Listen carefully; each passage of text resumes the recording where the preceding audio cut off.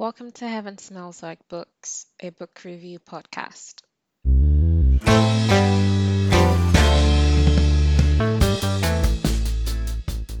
Hi, welcome back to my podcast. If this is your first time here, I guess just welcome to my podcast. So today I want to talk about Bolu Babalola's Love in Color, um, because it's honestly the only book I've read this year that's worth a review. Not that everything has been bad, but just not like I don't have any strong opinions. Not, I don't really have anything to say about them. But I really liked Love in Color, and actually, when I picked up the book, I didn't plan on doing an episode on it because it's a collection of short stories, and I didn't really know how to go about reviewing a collection of short stories because they're very different from well fleshed out books. But I actually ended up really liking the stories, and I really want to talk about them. So it's this, or I talk at one of my friends about it. Um, and then the other thing I was worried about is that the episode would be really short. But then I remember that when I first decided to start a book review podcast, the plan was to have short 15-minute episodes, and somehow we now have 40-minute episodes. It's like three times as long as what I initially wanted, but hey ho. Right, okay, so like I said, I really like this book. I found Bolu's writing incredibly easy to read. It was really smooth, you know. And I think that short stories can be tricky to write because each story has to have a different feel to it. So you want the reader to be able to tell. I mean, of course, the reader will be able to tell that this is another story, but I always feel like I want to have a very different experience reading each book. And I think she managed to do that really well. Each story rather, had a very different feel, a very different tone to it. And yeah, I think she did really well in that area. I also liked the idea of reimagining mythical tales because that's the whole point of at least most of the books. Sorry, not books, stories. So they are mythical tales from different countries and cultures around the world, and she's just, I guess, remixed them, which I thought was really cool, and very well done. And she, in the author's note in the book, she talked about how a lot of the original tales were drenched. They were just, they were quite misogynistic. Um, and so she had to work out ways to, I guess, take the patriarchy out of the stories and center the concept of female autonomy. And again, I think she did it quite well. I mean, the stories are all romantic stories. Um, so yeah, and then oh yeah, so the stories are romantic, and so the thing about romance sometimes is that stories can be borderline annoying. Like they get so cheesy that it's kind of like, ugh, I'm rolling my eyes too often. But I didn't have the experience with this book. I had the right amount of butterflies in my stomach without wanting to throw up.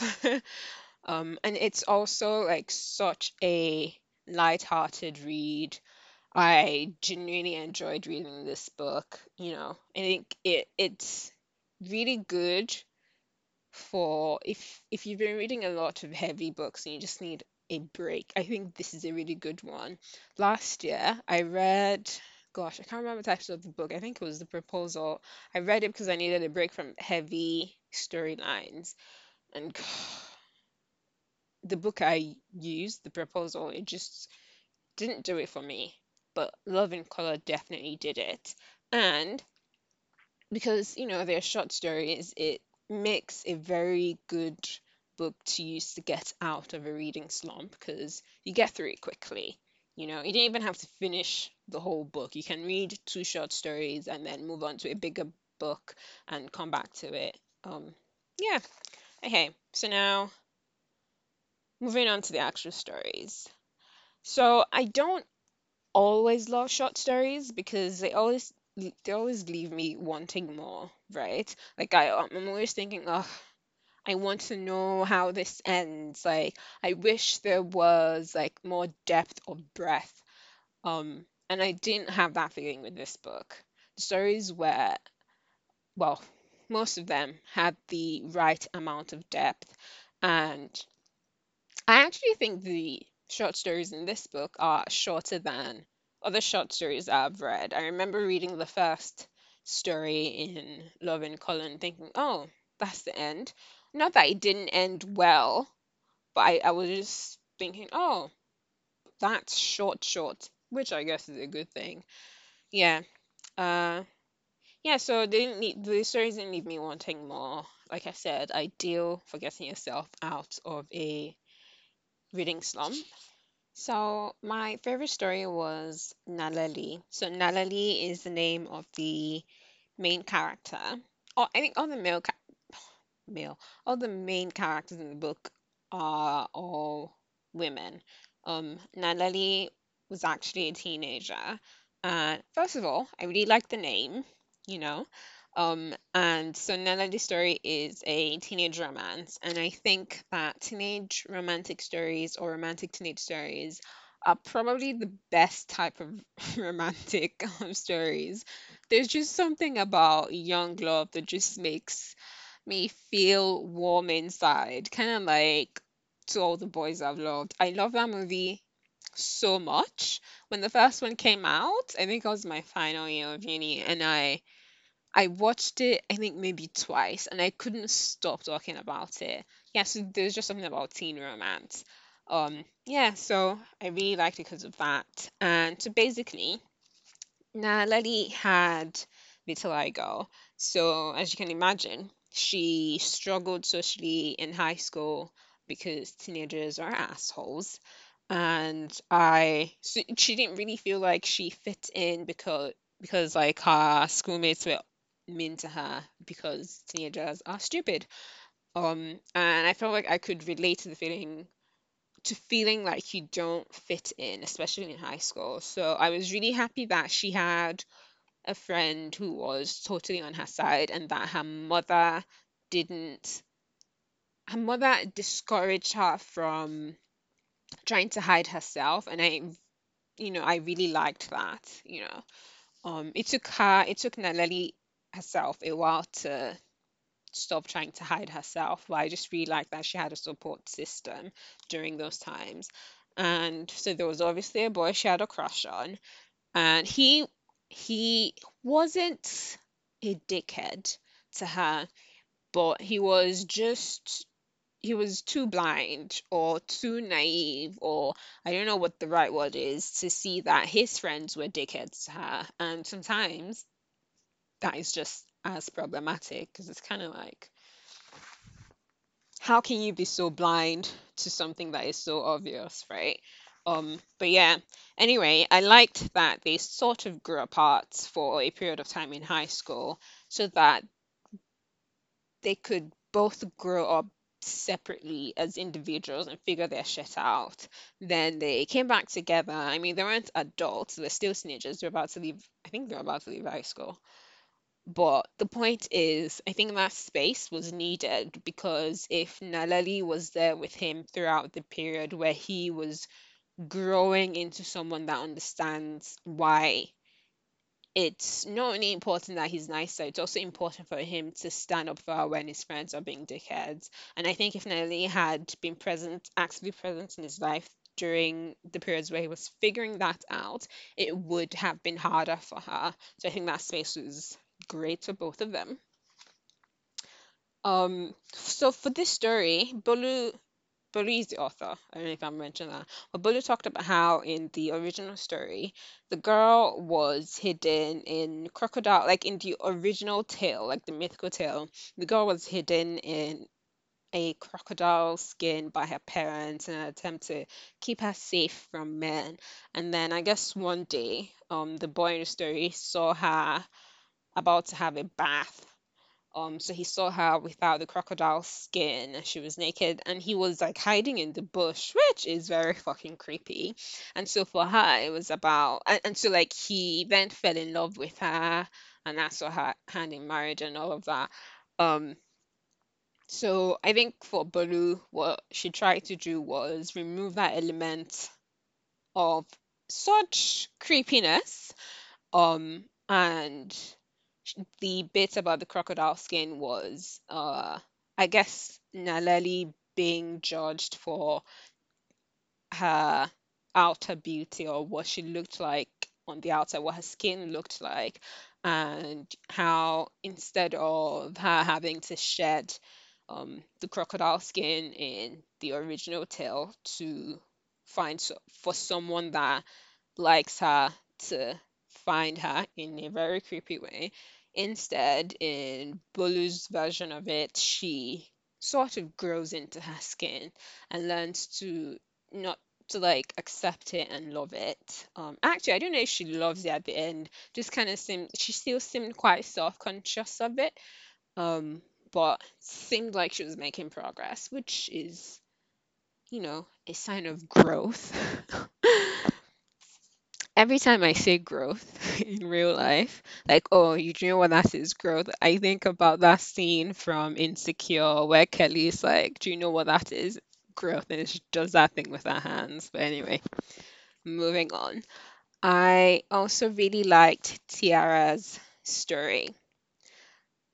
So I initially thought the name was Tiara, as in Tiara, but then in the book, I can't remember what the full name was, but I now think I actually no, I know it's a Yoruba name, so but then also the pronunciation isn't that different. Tiara, I know it is. Never mind. Yeah. So I like Tiara's story. Um, it was so romantic. I loved that she stood her ground with Shea, and she didn't sort of bend or change the vision she had for her life or compromise just to suit him. I feel like, you know, a lot of the time women have to change their plans and change their plans just to fit in a man. And I like that she didn't do that. Even though it was really hard for her and it sucked, she knew what she wanted and she stood by it. Again, I think it was really important for them to break up, So they broke up, they lived very different and separate lives for a period of time, and then they found each other again. And I just think a good breakup is good, especially, oh shit, excuse me. I think a good breakup is sometimes necessary so that both parties can grow and figure their shit out and then come together as better people, you know? Right? Okay. I also kind of liked Oren's story. She seemed really witty, and I really like witty women, and so that was like my favorite part of it. I also really like her name. I did not know that you could name people Oren. I don't think I know anyone called Oren, but I think it's a really cool name. I don't know how I feel about the Nefertiti story. The ending seemed kind of unrealistic to me. I know it's romance, a lot of romantic stories are unrealistic, but this one, it just, maybe because it's a short story. Maybe if it wasn't a short story, there would have been more time to make the ending seem convincing, you know. I actually would have preferred the ending without the twist.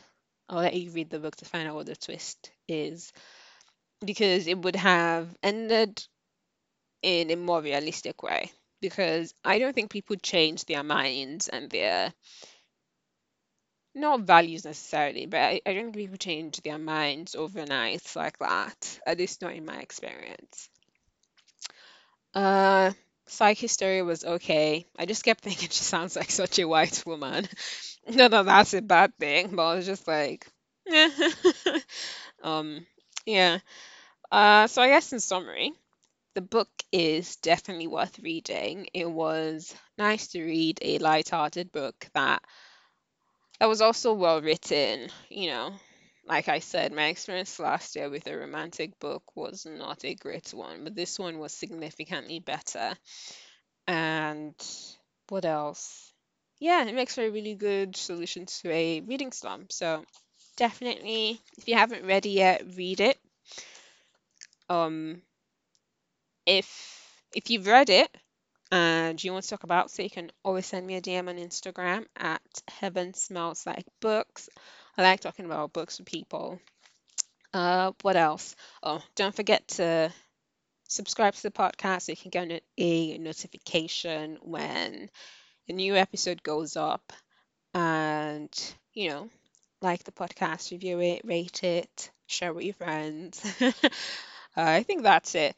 What am I currently reading? I am currently reading Sally Rooney's Conversation with Friends. I am only like how many pages in? 95 pages in, and it's about 300, yeah, about 300 pages. Sally Rooney wrote, gosh, what's the name of that book? Normal People, that was made into a show last year. And I think I actually prefer this book so far. But maybe I'll review it, maybe I won't. If I don't review it on the podcast, I'll probably do a quick post about it on Instagram. So again, follow me so you can see that. But anyway, I'll end this here now. This is probably going to be my shortest episode ever. So thank you for listening, and I'll speak to you next time. Bye.